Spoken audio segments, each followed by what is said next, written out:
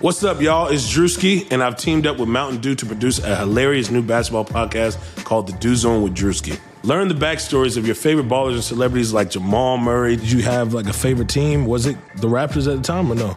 Was the Raptors even started around that time? Come on, bro. I ain't that old, fam.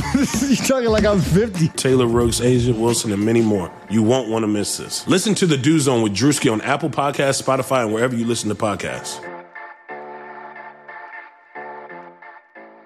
Matt Chernoff from 680 The Fans, Chuck and Chernoff Show here. And I want to say thanks for listening to today's episode of the Chase Thomas Podcast. You can find it on Apple, Spotify, and all your favorite podcast apps. Chase Thomas went to Parkview in North Georgia. He's a local Atlanta kid, and he won't let the Luka versus Trey thing go. He interned with us back in the day, and you'll always remember him. Anyway, definitely go check out ChaseThomasPodcast.com, where you can find all of Chase's previous episodes, all of his articles, and do him a solid. Leave him a rating and review if you're an Apple Podcast listener. Reminder to listen to our show, Chuck and Chernoff, Monday through Friday, 3 to 7 on 680 The Fan, and subscribe to my podcast as well. Welcome to Atlanta, wherever you get your podcasts. The Chase Thomas Podcast.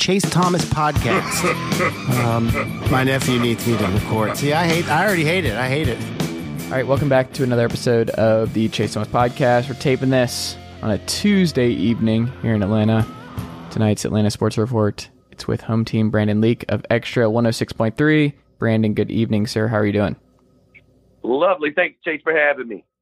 Thank you for being here. Do you think the X in y'all's new logo is big enough?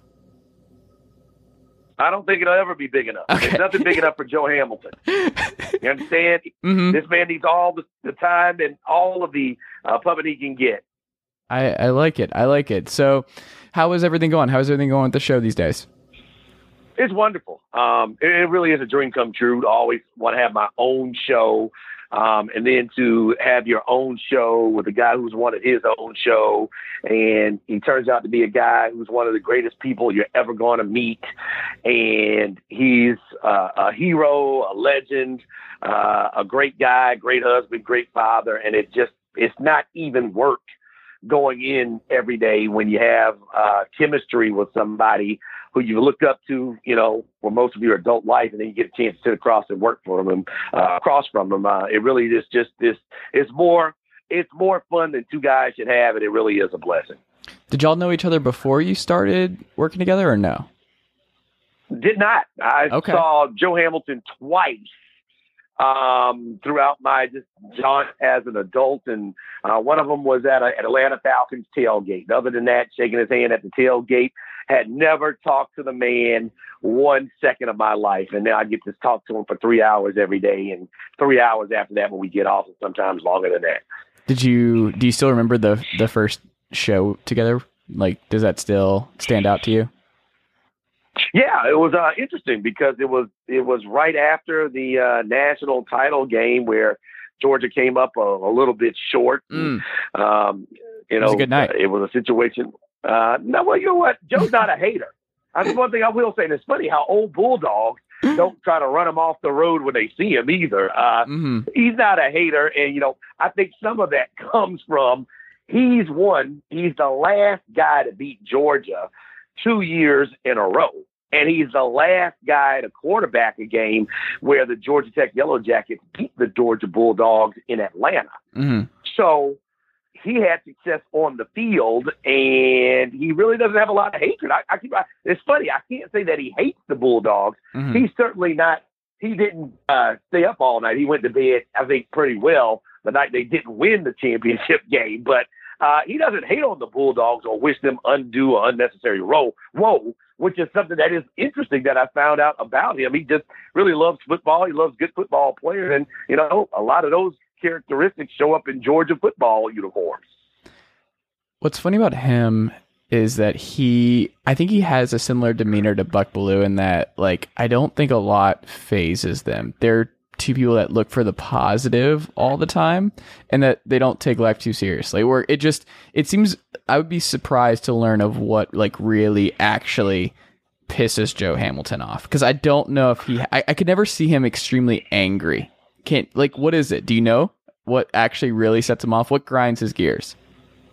I will say I've never seen him blow his top. He's never exploded out of anger. I will tell you something he doesn't like. He doesn't like quitters. So anytime he sees quitting or hears somebody that's quitting, or we get into sports topics or issues where it looks like somebody has given up and decided to quit, he has no interest in any of that. But outside of that, he is a man who is evenly tempered. And I guess, Buck Bellew, both of those guys have been quarterbacks. And you have people coming at you after every snap and every play trying to rip your head off. It really is no reason to get upset about too much about the world once you don't have to worry about having your brains knocked out by, snarly linemen and people trying to take you out on a football field. So both of those guys, and Joe included, very, very even tempered.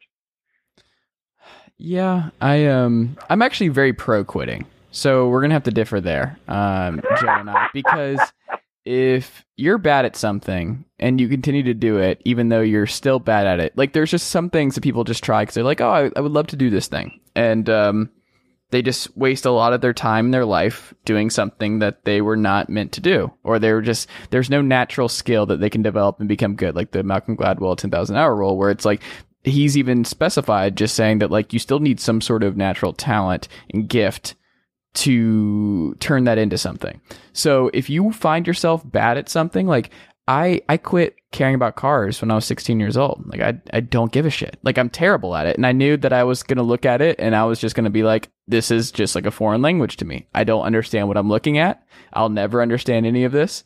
And I don't care. I'm moving on with my life. And that was it. So I quit caring about cars and trying to be a good son to my dad and make him proud. And the whole, like I can change my oil and change my tire and all that kind of stuff. No, moved on. Just said, this isn't me. Moved on. Very pro quitting. If you're bad at something and you recognize it, you should go ahead and stop it because your life is going to be a lot better. So Joe needs to just show him this clip and explain this point to him because I think I can change his mind on this.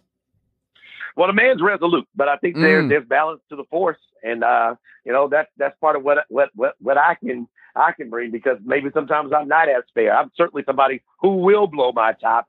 I agree with you. Sometimes if you're not good at something, you need to move on to something else. The man needs to know his limitations, and everybody's good at something. Everybody has something they can bring somewhere to some table, but sometimes you need to get up from the table where you are, get out of the door, and go find a table where you can better be served to do what is best that you are here on earth to do.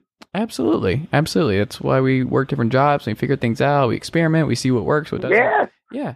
But part of that, you have to quit. You have to be like, yeah, this isn't working.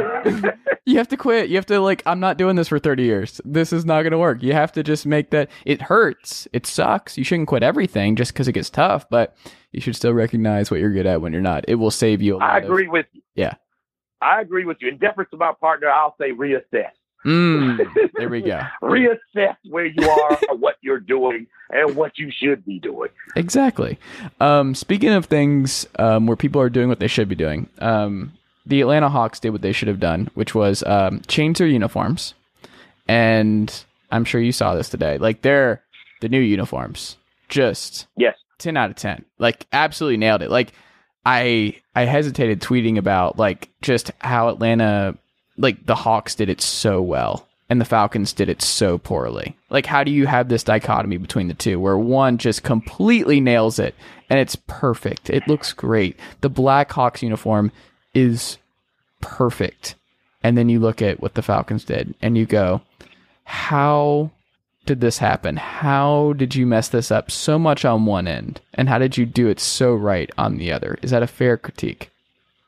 Well, covering the Hawks for as many years as I have, I mean, it's been coming up on 15 years, and having conversations with people who are in the room where these decisions are made. I can tell you, I can't to the Falcons. I can speak to the Falcons.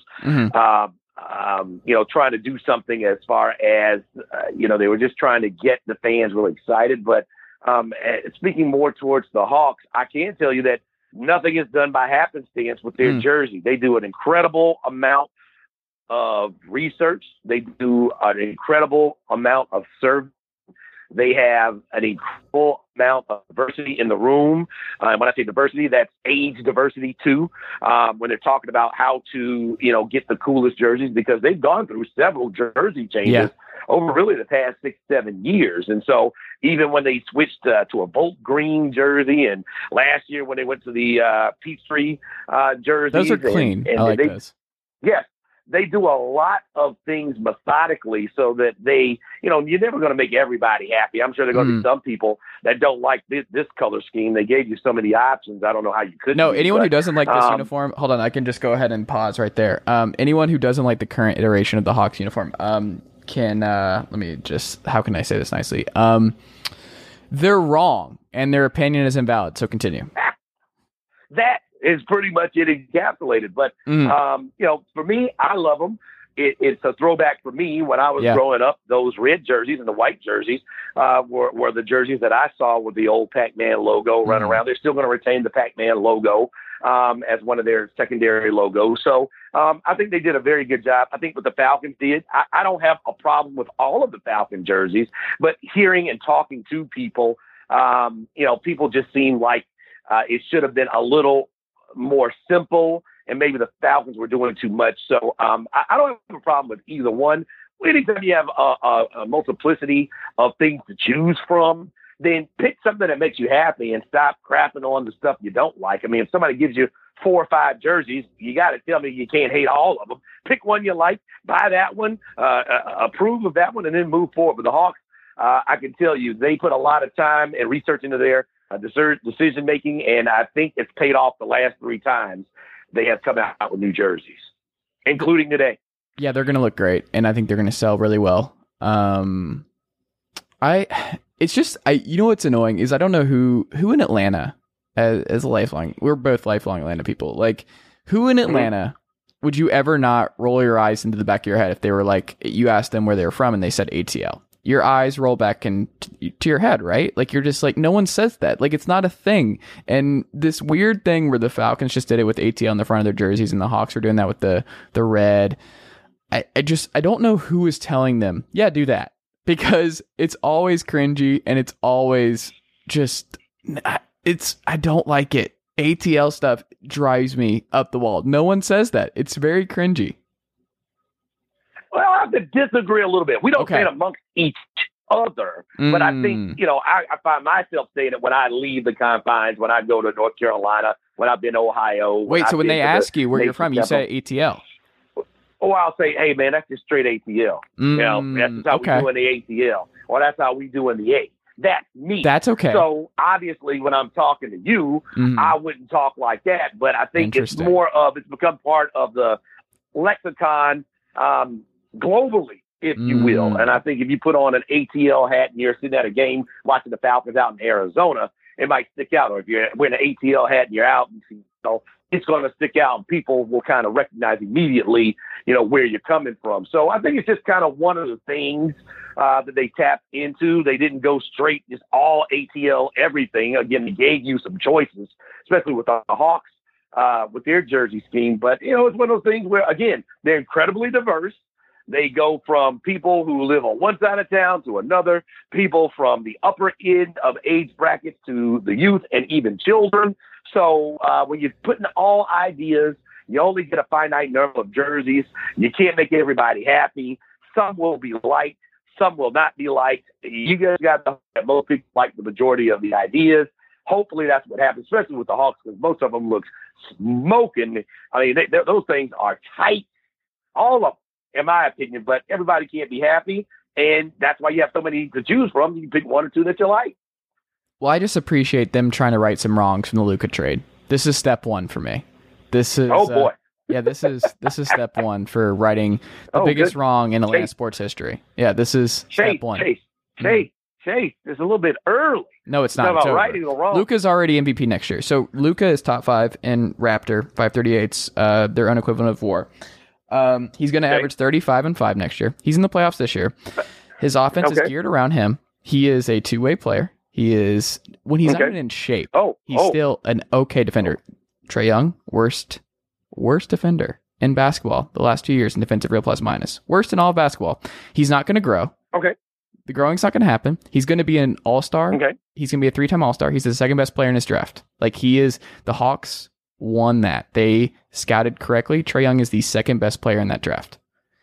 If they had just drafted him in 3 and Luka went 2 or 1, no one's complaining. I'm happy. I'm thrilled. You nailed it, because that is it's really hard. The lottery is difficult.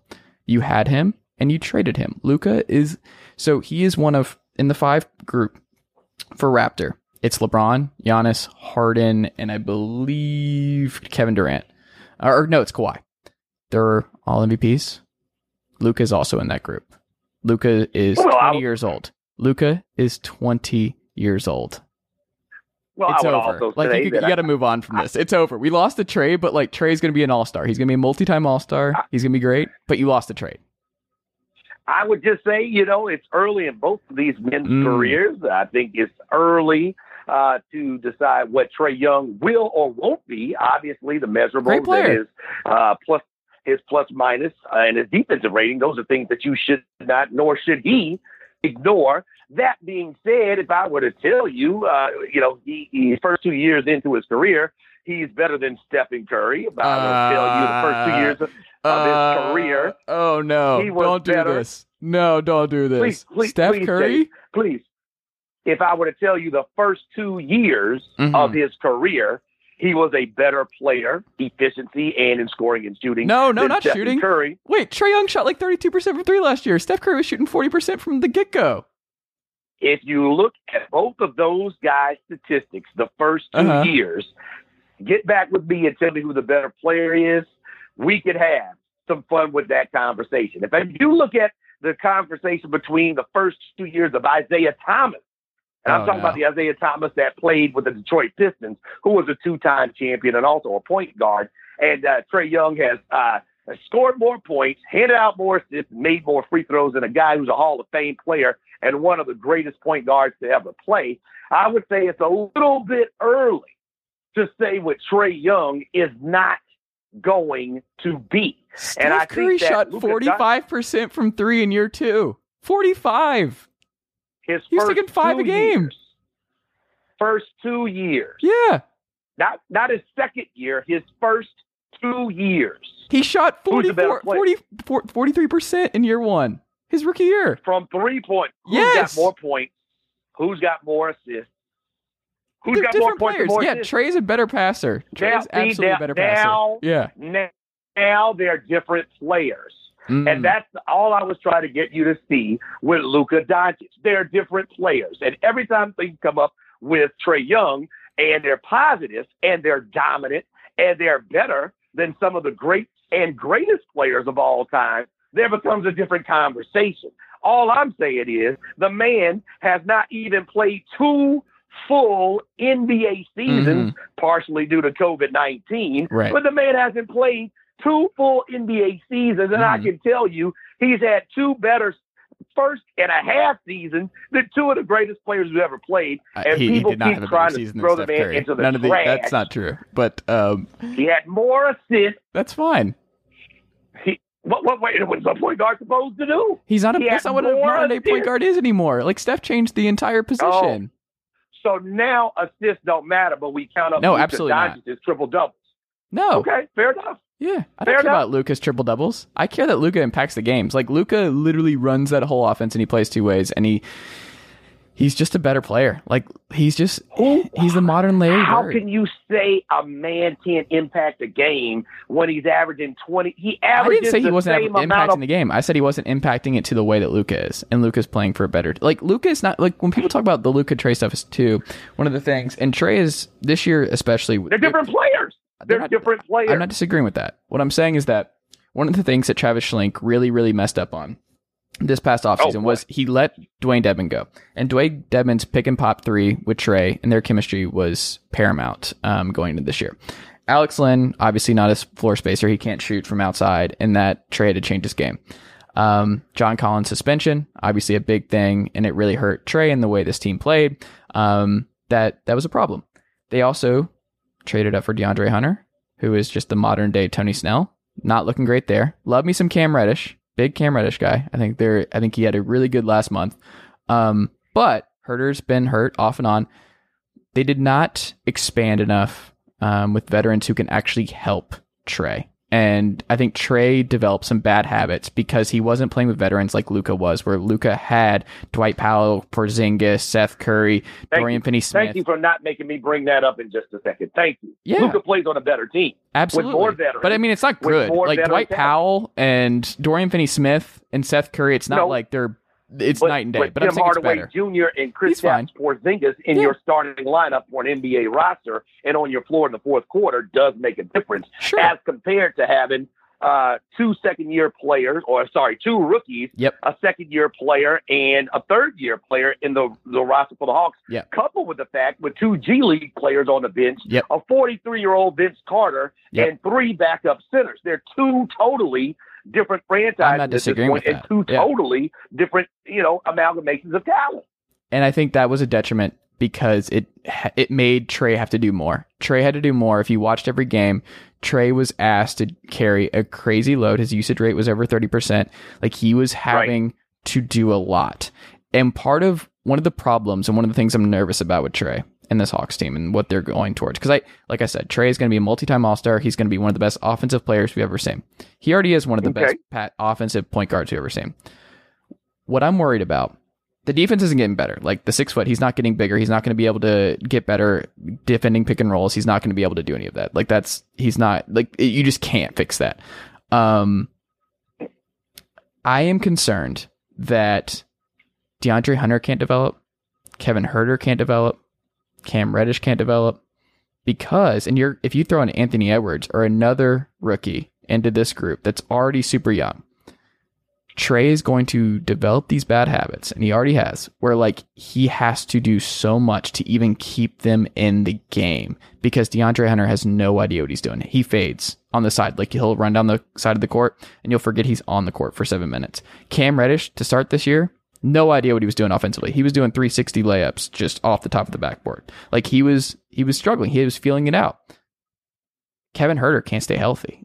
There is the only way for this Hawks rebuild to go really, really well is they have to find a way for Trey to take the ball out of his hands and let DeAndre Hunter bring it up sometimes. He has to let Cam Reddish develop as a point forward. He has to put the ball in these other young guys' hands enough. But if they want to be a playoff team next year, he can't do that because they can't win games like that. They can't win games when they give 4 possessions to DeAndre Hunter to facilitate and do stuff. That's how you lose games, because when you lose by 4, you go back possession by possession and you look, okay, well, they burned multiple possessions by trying DeAndre Hunter and Alex Len on a high screen and roll. That is something that will kill them. They can't do that. Trey has to have the ball in his hands almost all the time. And I'm just concerned when people talk about all the exciting young guys. I'm like, well, they all can't become stars, and most of them can't because they literally can't survive on the court. It doesn't work like that. Basketball doesn't work like that. And Trey has to be James Harden for them to even be in games. Well, I think there was a lot, to unpack here. I think I hear you saying the same thing that I hear a lot of people say about the Hawks. And the first thing I would say is, what if they don't make the playoffs next year? They're not. We can go ahead and knock that one out. Right. I don't know why people are even talking about this. It's not happening. Yeah. Right. So what if they don't make the playoffs next year? Well, people are getting fired. The goal. Yeah, well, I think so too. But I don't think the goal was for the Hawks and Trae Young to make the playoffs year 3. I think the goal was eventually for Trae Young and the Hawks to be NBA champions. And I think a lot of what I hear you saying is what I hear a lot of people and a lot of critics, of Travis Schlenk and of the Hawks and as what they're constituted and what they're trying to do. I hear and talk to people about those things. I don't think that they're unfair, but I just ask the question, a year and a half in, how can you say Kevin Huerter is not going to develop? How can you say that Cam Reddish is not going to develop? These guys, got one guy who's been in the NBA for 1 year, one guy who's been in the NBA for 2 years, who actually ended up, doing a little bit better. I do disagree with you a little bit. He only missed 8 games this year. Wait, he had a shoulder injury. Are you talking about Huerter? Kevin Huerter. Yeah. I thought you said he can't stay healthy. He's been hurt multiple times. He's missed multiple games. He hasn't played a full season yet. No, he has not played a full season, but this year in a shortened season, he only missed 8 games, and that was when he had his shoulder banged up, and then he got through that and got well, through it. He also came into camp out of shape, I seem to recall. There was question about whether or not he was healthy coming into camp, but he ended up doing better than he did last year. So overall, at the end of the season, I think the other thing is the Hawks got screwed. You know, you can't start crying because COVID-19 has impacted the entire earth. But the Hawks missed a third of their season. Yep. So we don't know how he was going to finish up. It looked like since he was already on trajectory and he was already doing better than he was in year one, he was on trajectory to finish up a season better than he was the year before. And I think we have a lot of Well, his shooting was actually a little bit worse. If you talk about being 41.9 and 41.3, it's still 41%. So, yeah, it's still 41%, but it's not that much worse. You are accurate saying it's a little bit worse. I would say it's still 41%, which is how they log it in the record books. What I would say is the Hawks are young. The Hawks have a lot of growth to do, and I don't think that all of these guys are going to be here 2 or 3 years from now. I don't know if Kevin Huerter is going to be here. You can't pay all 5. I don't know if John Collins is going to be here. You can't do that. No, you can't. I don't know if John Collins is going to be here. He's already this is what I want to ask you. This is my spiciest for take. A max deal. I don't know if he's going to be here long term based on some of the things that he said. Home team, we have to dissect this because I don't want to be super negative. Like, I am a Hawks guy. I watch every game. I'm a Hawks guy. I want them to do well. You cannot, I repeat, you cannot trade for Clint Capella and his contract for 3 years and then max out John Collins this following summer. That's right. You cannot. That's right. Once they made that Capella trade, Collins was gone.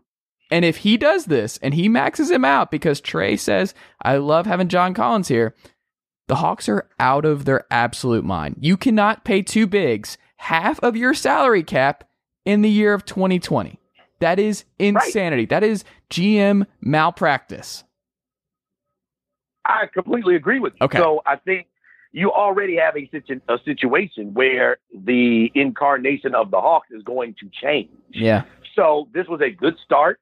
It's been a fun 2 years. It has not yielded a playoff run, but this is not the team that is going to make a run through the Eastern Conference anytime soon. That team has yet to be constructed, has yet to gather its free agent big signee, and has yet to see a lot of the flaws. And a lot of the time we spent talking about Trae Young and what's wrong with him. There's nothing wrong with Trae. Talk about Trey's their best what's asset. wrong with Trae the is Hawks. fine. Yeah. The Hawks can't do anything. They can't shoot. They can't rebound. They can't take care of the ball, and they can't close out games. So Trae Young to the side, the Hawks incarnated right now are a bad basketball team. And until, Clint Capella certainly is going to clean up the rebounding, certainly going to clean up some of the putbacks and some of the points in the paint, certainly going to clean up the field goal percentage, and certainly going to help out with some of the transition opportunities once he gets the guys off and running. That being said, you can't be dead last in the NBA in three-point shooting in the three-point shooting league when you run up and down the court with one of the highest paces in the league, and you certainly can't be a team that can't take care of the ball, and I'm not just talking about Trae Young, I'm talking about all of them, and expect to win games. When those players start to show up in veteran positions and in free agent acquisitions, the Atlanta Hawks will be a team, I think, that will be in contention to be a 1, 2, or 3 seed and be talking about then trying to make a march to the Eastern Conference Finals and hopefully to Eastern the NBA Conference Finals. Oh, my God. Yeah, you're talking about 6 years from now. Oh, my God. About 5, 6 years from now. Okay. Well, Hawks fans need to be careful. Here's the question. Yeah. Clarify. When do you expect the Hawks to win? Because we both agree they're not going to playoffs next year. No. When do you expect the Hawks to win? So let's Well, it depends on when they pivot. Last year so, was like, a rookie year for last year was the pivot. first year for Trae. Yeah. It's not the second year for Trae. No. It's not the third year for Trae. So you tell me the fourth year they're going to the Eastern Conference Finals? No. Let's get real. Let's cut the bull. We're talking about 5 or 6 years down the road from Trae Young getting here, which is a few years from now. I think what's going to be most interesting is how they pivot, because I think they're going to have to make some they're going to have to make some very, very difficult, uncomfortable decisions, because ultimately what I would do if I were the Hawks and I was Travis Schlenk is the whole build like Golden State or Portland, whoever. No, that's not what I would do. I would build like Houston right now. You have your James Harden, like Trae Young, that is who he is going to be. Best case scenario, and that's an MVP. That's a 1 or 2 time MVP. That is an MVP. And then I would hope that you can develop Hunter, Reddish, Herter, and or Collins, or whoever this lottery pick is this year, enough to package all those guys for a star, like another star who can actually help him win out, because I don't believe any of those other guys are going to have the ball in their hands enough to become stars next to Trae Young. So you hope that there is enough interest with that group and you can develop them enough that you can flip them for your own James Harden. Like that would be my thing. And then just fill out the depth with veterans. But I would have a plan of like 2 years out, just keep developing, miss the playoffs next year, and then package, maybe be exciting enough, push for the 8 seed and package all of those guys.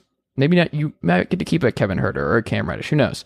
But you package all of them for a star next to Trae. That is what I would do. I would not worry about developing and like, oh, I hope they're a star, blah, blah, blah. No, that's not going to happen. Trae just has the ball in his hands too much. So I would package them and see what you can do. But like the Hawks' ultimate upside is based on whether or not Schlenk can pull off trading all those guys for another superstar. That is the big thing. And if they can pull that off, then they're an Eastern Conference final team. And also it expedites how high up they can actually go in the next 2 years. Like that is what I would do. Do you agree or disagree?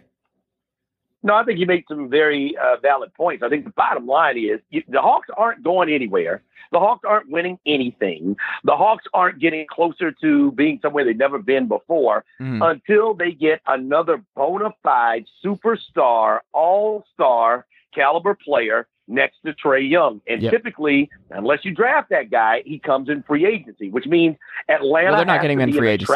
It's their trade. Yeah, you're not getting him in free agency. Well, there you go. So you're going to have to make a trade for a guy, or either way, by hook or crook, acquire a guy who is not a rookie, who is a veteran, who is a star player to play next to Trae Young. That's not happening this year, and that's not happening next year. So the question is, how long are you willing to wait, Jay? How long are Hawk fans willing to realistically wait and get real and not be caught up in the hype and not be caught up in what Luka is doing and not being caught up with what the Mavericks are doing? Be caught up in what the Hawks are doing and should be doing. How long are you willing to wait for those things to take place? Because I'm here to tell you, it's about 4 years away from now before you can even start talking about that stuff. And that includes an NBA where LeBron James is gone, where Anthony Davis has re-signed his Supermax deal, where Kawhi Leonard has probably re-signed a Supermax deal. So we have to get real and look at the things that are not right with the Hawks and demand that they get right. I don't think Kawhi's around. I think he retires in the next 4 years. I don't think he's around. He's 31 now. One more contract, maybe 3 or 4 more years, he might be done. His body, like everything you read about him, I don't think it's just hard for him. I think his body's just always going to be like somewhat broken down, and that he cannot play a full season, and that just the amount of effort it takes to keep him healthy for a full stretch run. And he was really, really done at the end of last year's finals, and gave away a lot of possessions and had other guys take over because he was done. Like, I don't think his body can like handle basketball another 4 or 5 years. I really don't. Like, Kawhi's the best player in basketball when healthy, and I don't. Wait, say it again? So scratch him off the Hawks free agent list. Yeah, no, he is, no. If I'm the Hawks, I'm looking at like, okay, I want to see, basically what the Hawks should do is I would look to see who signs to Supermax this year or next year. Which young guys? Anthony Davis. How would you consider Anthony Davis? Anthony Davis is getting one. I don't think he's going to do that. I think Anthony Davis is going to keep doing 1-year deals and for ridiculous amount of money. I think that's not wise for a guy that keeps getting hurt. You need to lock in some of that money. That's not a smart decision. If I'm his agent, I'm not suggesting that he do that. I would be surprised if he does a long-term deal. I could be wrong. Maybe he does. I could be wrong. Who I'm looking at if I'm the Hawks is I'm looking to see, does Victor Oladipo get mad? What's he looking like after this year? Does Victor, and also looking at Trae's relationships, like he's going with Clutch, right? Isn't he signing with Clutch? Yeah. Yeah. He is. He's well liked. He's in that Adidas circle. Wait, who's represented by Adidas? That's a good point. Like, that is actually my favorite. Who is what NBA James players? Harden. Yeah, the James Hardens and those guys. And outside of those relationships, I don't know if Bradley is an Adidas guy. I have to go look that up. But Bradley Beal, what kind of money? He's coming off of a max deal. Is he going to be looking for max contract money too? But you put those two in the backcourt, better watch out Eastern Conference. I think outside of those relationships, Trae Young is well liked among his peers. People like him. Yeah. So, for all of the ball dominance and the bad turnovers that he has, and poor defense, people who are his peers like him. Yeah. So that is an asset that you can't put a value on in the NBA, especially to your point. If somebody says, you know what, I want out of Indiana. You know what, I don't want to go play for Chicago. I'm Anthony. You know what? I want to go play with a young guy who can get me a whole bunch of easy bunnies and make it easier for me in the fourth quarter so I can get to an NBA Finals or I can get to the MVP and I can win some games. So I think that's the value that Trae Young brings. But they're going to have to do something after next year that is going to have to be a major shift. I do agree with you in that from where they are right now, because all these young guys run around together, somebody's not going to be able to be on the floor. The elephant in the room, and this just sucks because I love Lloyd Pierce. I don't see how he survives after next year. I don't, because they're not making the playoffs, and I think he's going to get a mandate that he has to make the playoffs, and it's just not fair because he's just not going to, and it's not his fault. I say that every day. I'm with him. I appreciate every minute we get to hear from him and see him because it's unfair, and I think the cries will be coming from the fans, and I don't know where Tony Ressler steps on where this timeline of the Hawks being this magical team in the Eastern Conference. But if the owner is not happy with the results and the fans are not happy with the results, then the coach ultimately is going to the proverbial sports guillotine, and he's going to be hacked away. So I think it's unfortunate. Yeah. I think he's the right guy for this team with a bunch of young guys. You certainly have to have a bunch of patience to watch this team night after night, not play any defense when your defense is what got you a head coaching job. So the man's dying a death of 1,000 cuts every night, and he's a perfect guy for it. And I think it's unfortunate if he does not get a chance to stick around to see this thing go to its full fruition of what it could be, because expectations are out of whack with what's really going on in the organization and on the floor. Hashtag save Lloyd Pierce. Falcons. I like that. Yeah. We both love Lloyd Pierce. That's a good way. See, we wrapped up on it. We agreed. We wrapped up on a positive. We're on the same page there. Which Falcons pick are you most excited about?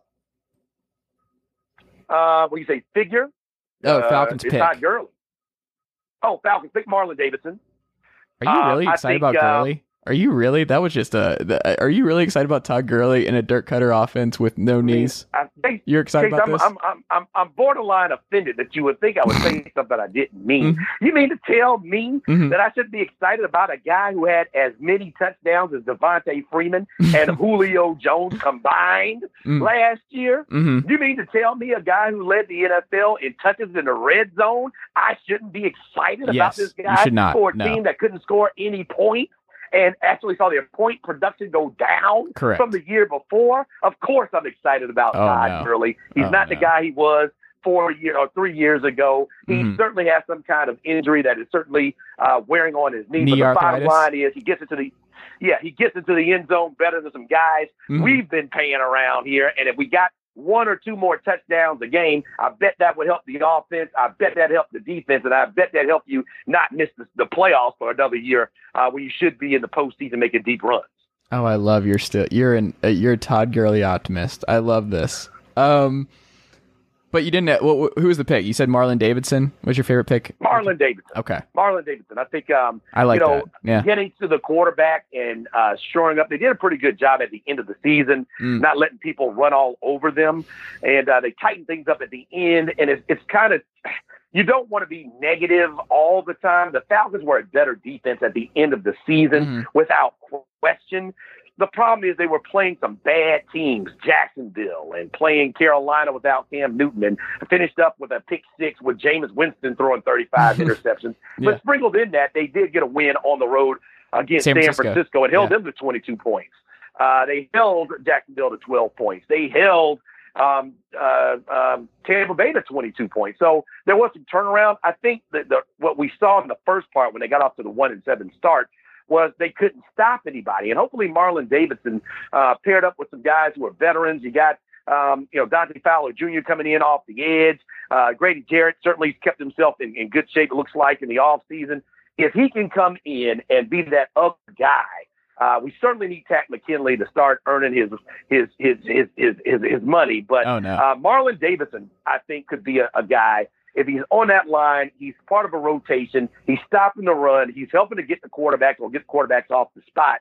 He's going to give an offense that should be better a lot more opportunities. And maybe the Falcons are just sitting on the ball and running the ball out in the fourth quarter without the defense on the field. I like it. I I could not get over. I don't know if you were with me on this. Front office Lois and I were talking about this a couple weeks ago, and he agreed with me that. Okay. I mean, just not taking Lamb was just one of the dumbest things this front office could have done, because 11 personnel, my favorite personnel in the modern NFL. That's why most teams start out in the nickel now. Nickel is the base defense for most teams. I would like to ask you, home team, if you're a defensive coordinator, how do you plan on defending 11 personnel with CeeDee Lamb, Julio Jones, and Calvin Ridley if the Falcons ran that 97% of their snaps like the Rams did when they went to the Super Bowl 2 years ago? How do you plan to do that? If you had CeeDee Lamb, you're certainly putting another weapon out on the field, and there's not an unfair question, but the problem is, are you going to be able to get those things out when Matt Ryan is sacked 48 times? Well, you took two linemen in the draft last year. You took 2 first-round picks. That's the whole point of that. And one of them was hurt last year, so he missed some games. So now he's got to kind of go through the ropes. And then you just drafted another offensive lineman, a can't play center, because you got your center last year of his deal. So I don't know what the offensive line is going to look like. And if Matt Ryan is sacked 48 times, I don't even have the number of hits. You could double that, close to 100 times he's hit. At some point you have to address the defense. And the reason why the Atlanta Falcons aren't Super Bowl champions is because of a lack of defense. They couldn't get stops in that Super Bowl against the Patriots. They couldn't get stops in the first half. Hold on. That's not why they lost the Super Bowl. That is not why they lost the Super Bowl. They lost the Super Bowl because they did not make one offensive play they needed to make. They still win the Super Bowl if they make one offensive play. If Matt Ryan doesn't take one sack, if they do one thing differently offensively, they win the Super Bowl still. Yeah, I think that's the narrative that makes us all feel good at home. They're also a team that gave up 2 touchdowns. Yeah, they were tired. 2-point conversions.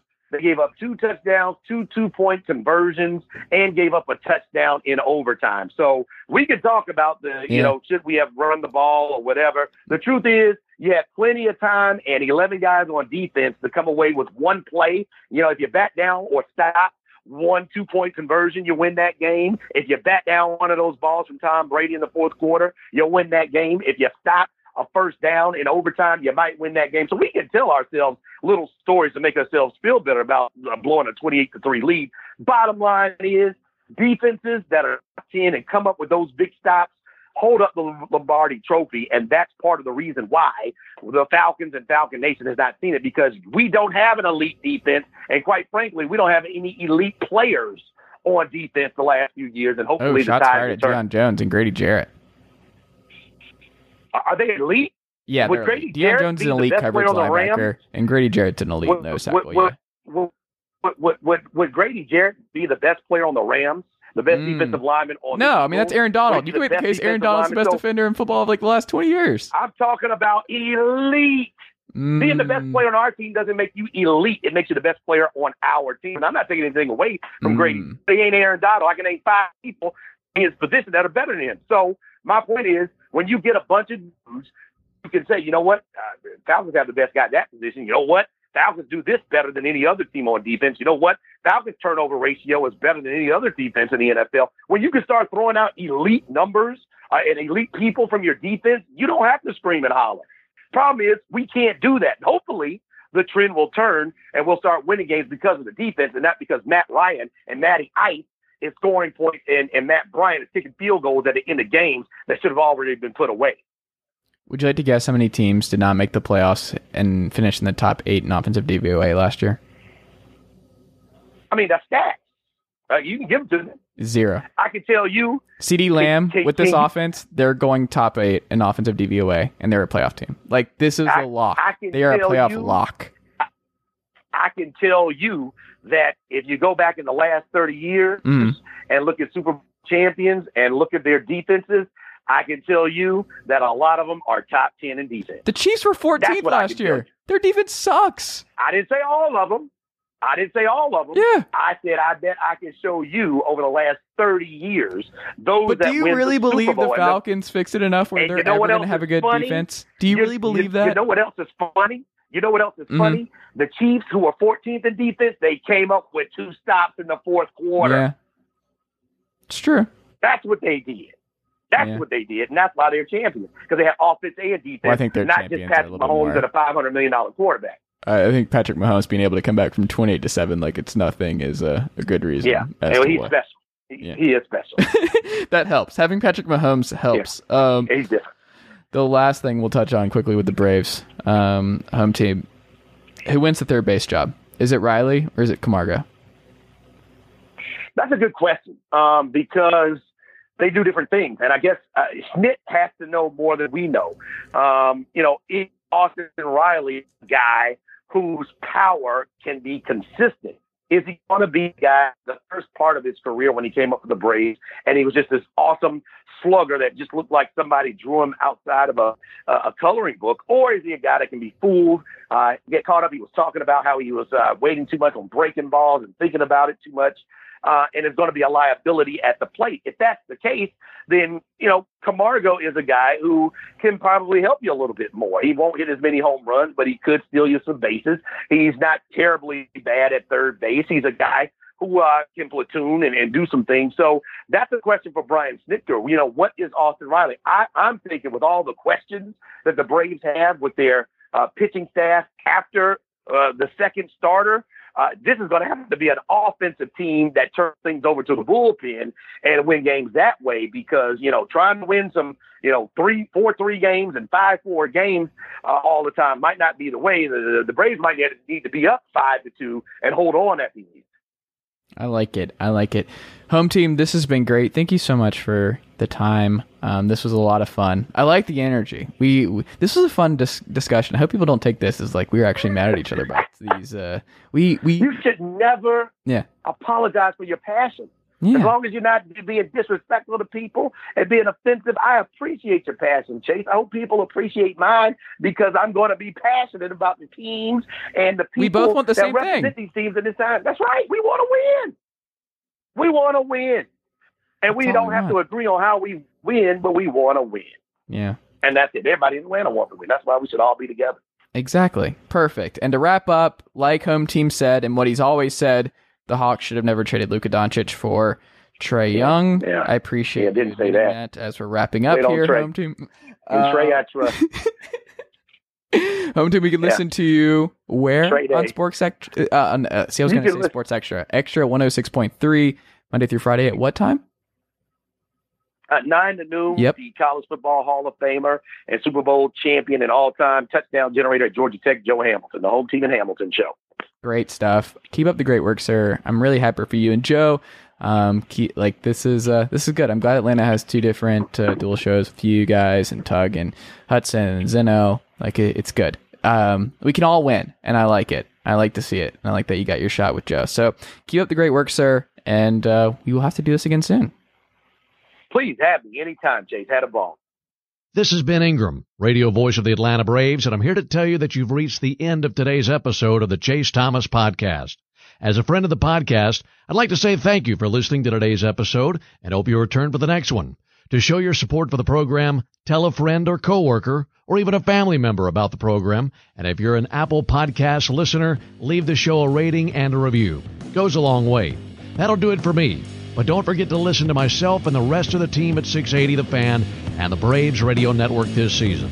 Go Braves!